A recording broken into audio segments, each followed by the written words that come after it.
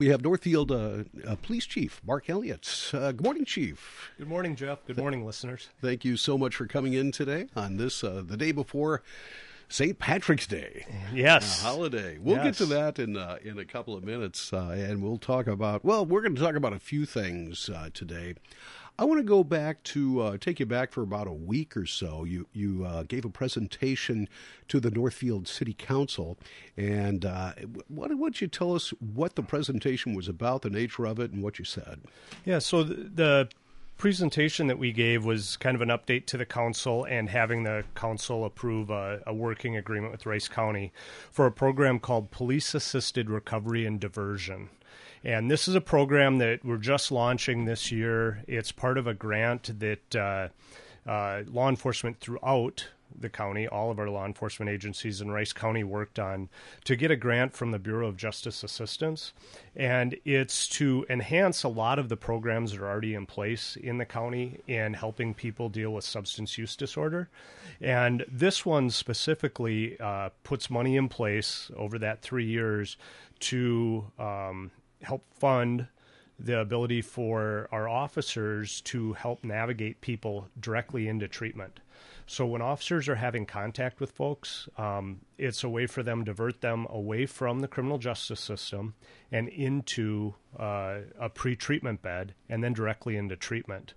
And we know that that has been a hurdle for folks. A lot of times they're, involved with substance use. They're maybe involved in some crimes to, support that habit that they have, or they're just not doing well in their relationships or other things. And we're having contact with them, and we hear sometimes that they're just like, "Yeah, I'm tired. I'm tired of chasing that high. I'm tired of that, but I can't get into treatment. I don't know how, and I just need help." And there's not a lot of resources for folks out there. There are some, but they can be difficult to navigate. And this program really streamlines some of that and allows us to put them directly in touch with those folks that can get them right into treatment. So I can walk you through a scenario. We have an officer maybe gets called to a disturbance call, someone not getting along with their roommate or something, and we get out there and, they say that, or it's obvious by their behavior that they're using at that time. And our officers can have a conversation with them about, do you want to go to treatment? And if they do, our officers can bring them right then. And if not then, and we understand sometimes people might not be able to go right at that minute.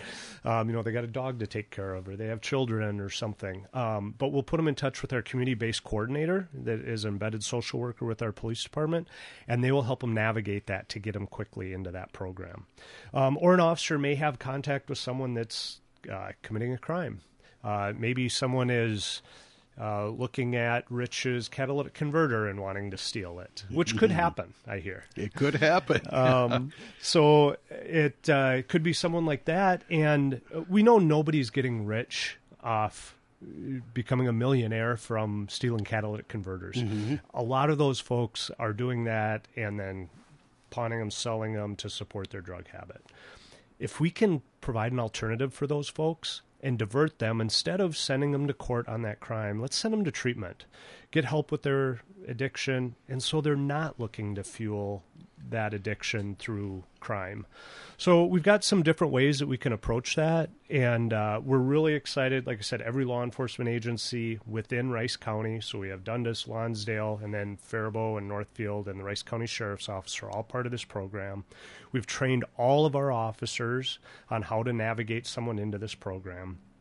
And we're just kicking it off here in March. We've already, in Northfield, had 2 people take us up on this and been able to get them into that program. So far it's going well. Wow, that's pretty amazing. I was going to ask you, when does it start? But it's not only started, but people are using that system.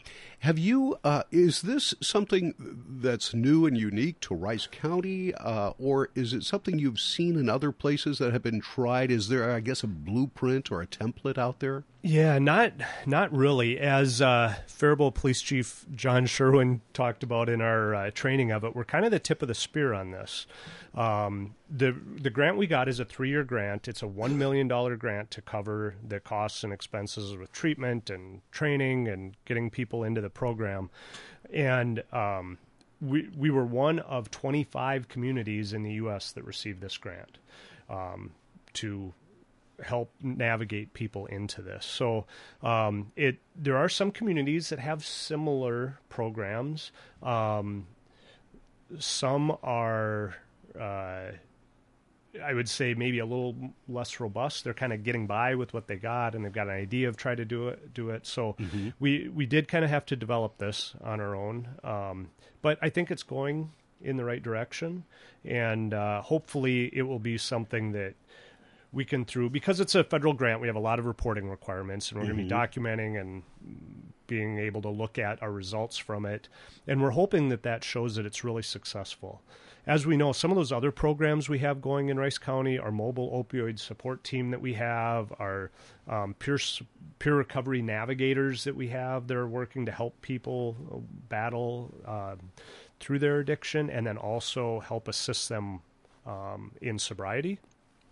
Those are some programs that have been developed and expanded to include naloxone or Narcan, giving that out free to folks. And we have many places in the community where folks can get that to try to battle those opioid overdoses. And all of those different programs that we have kind of together have been adopted by the Minnesota Department of Health as a rural opioid response model. So we've got a lot of good things going here in Rice County. One of the slides that we showed was the trajectory of overdose deaths in Minnesota and how that's continued to climb year after year. And we actually saw it level off in 2019, and then 20 to 21 actually start to come down here in Rice County. And we think it's really because of all that support and the programs that we have going here and the outreach that's going on with that. So this program is really expanding that. We hope to do even more with it. And I really envision this being a successful program and us being able to go to our federal and state legislators and elected representatives and say, this is a model. We need to be doing this everywhere. And this should be, instead of grant funded, it really should be funded more broadly to help get people the assistance they need. And that's something we can do on the treatment and recovery side. Let's talk about the $1 million, the grant that you had. It's over 3 years. Is that enough? Once you start putting people in treatment and paying for that, if all of the people who have some drug issues, take you up on that, is that going to be enough money? Is it well funded, or will it meet the needs of everyone? If it's a successful program, probably not. But there are some ways, and our community-based coordinators and the social workers in Rice County do a good job of helping people navigate. So we might have some people, maybe they have insurance, but they have a copay. And so this funding can help with that copay to get them in there. Some folks might not have insurance, but maybe they qualify for medical assistance. It's just they haven't filled out the paperwork and applied. So they will help them navigate that system. So some of this may get covered through other venues, health insurance and those type of things, which obviously stretches the dollar and lets us, help some of those folks that fall in between and don't have that coverage. Boy, it really sounds like a wonderful program. I mean, kind of just a different way of looking at, of trying to solve a problem, trying to help people. I like it, and hopefully that will work. Once again, Northfield's Police Chief Mark Elliott is with us. Anything else on that diversion program? No, we'll keep you updated on it. As we get into this, a couple quarters into it, we'll give you some updates and let you know how it's going. It's March the 16th. So yesterday, I guess, was our parking. We could open up the parking. The winter parking ban is no longer in effect, just in time for another winter storm. Exactly. We just keep getting a round after round, it seems like. So what is going on? Are we going to have a regular winter rules return when the snow needs to be plowed? Yeah, not exactly, Jeff. And thanks for bringing that up, because as you know, during the winter months, we have the winter parking ban, so no parking on city streets between 2 a.m. and 6 a.m. So those plows can get out to clean up roads and, try to keep the snow off the roads as best we can for our driving.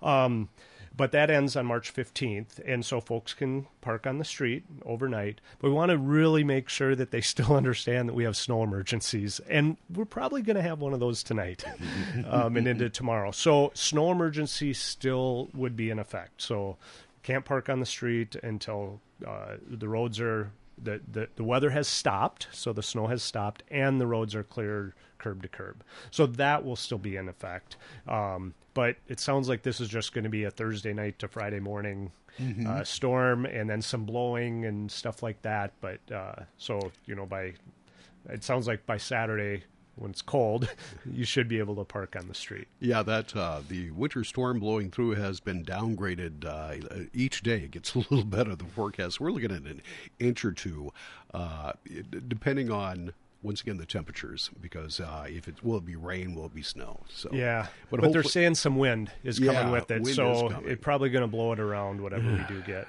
Up to 40 miles an hour, they're saying. As police chief, can you make it stop? Yeah. Come on. I don't think we can arrest the weather.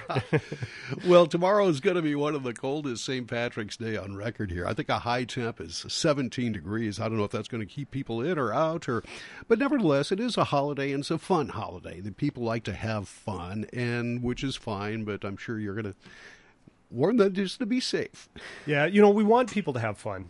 Those, St. Patrick's Day or other holidays we have, it's an opportunity to get together with friends and family and enjoy ourselves, and we all need that a little bit in our lives. So we want people to do that, but we want people to do it responsibly. And St. Patrick's Day is one of those holidays that has a lot of drinking associated with it. And we want people to just be responsible and really plan ahead. Plan for a ride, plan for if you are going to be partaking, how you're going to get home, make your plans according to that. And we really, really encourage that for two reasons. And one of the big reasons is your judgment before you go out tends to be better, and you're planning and you're more likely to stick to a plan. And the second part is what's available. We have limited ride sharing or Uber type things here in town, limited cabs or those type of things. So planning with someone or planning where you're going to be, so maybe you don't have to drive and you can walk, or you're staying at a friend's house or something. Make that plan beforehand. And then the second part, we're going to have extra patrols on as part of Minnesota's Towards Zero Death program. We're out doing increased traffic enforcement and safety, in particularly around DWIs over St. Patrick's Day. So we're going to have extra officers out, as well as State Patrol, and the county will have extra people out looking for impaired drivers. And to make matters worse, once again, that combines with our previous subject, which is bad weather, storms and wind and snow. So, yeah, be safe, be responsible. Yeah, tomorrow. That's what we want people to do. And have a good time. Yeah. But let's do it responsibly. Yeah, wear your green, show your colors. There you have it. Are you Irish, by the way? Elliott, that's got to be Irish. Well, actually, more Welsh. Welsh. From okay. Wales, but I do. I have a great-grandma. Great-Grandma White was from Ireland. From the old country. Yes, all right. Exactly. All right. Thank you so much for joining us today. Enjoy your St. Patrick's Day, your St. Euros Day, which is today, and we'll talk to you again soon. All right. Thank you. Northfield's Police Chief Mark Elliott. 95.1 FM and AM 1080, KYMN, Northfield.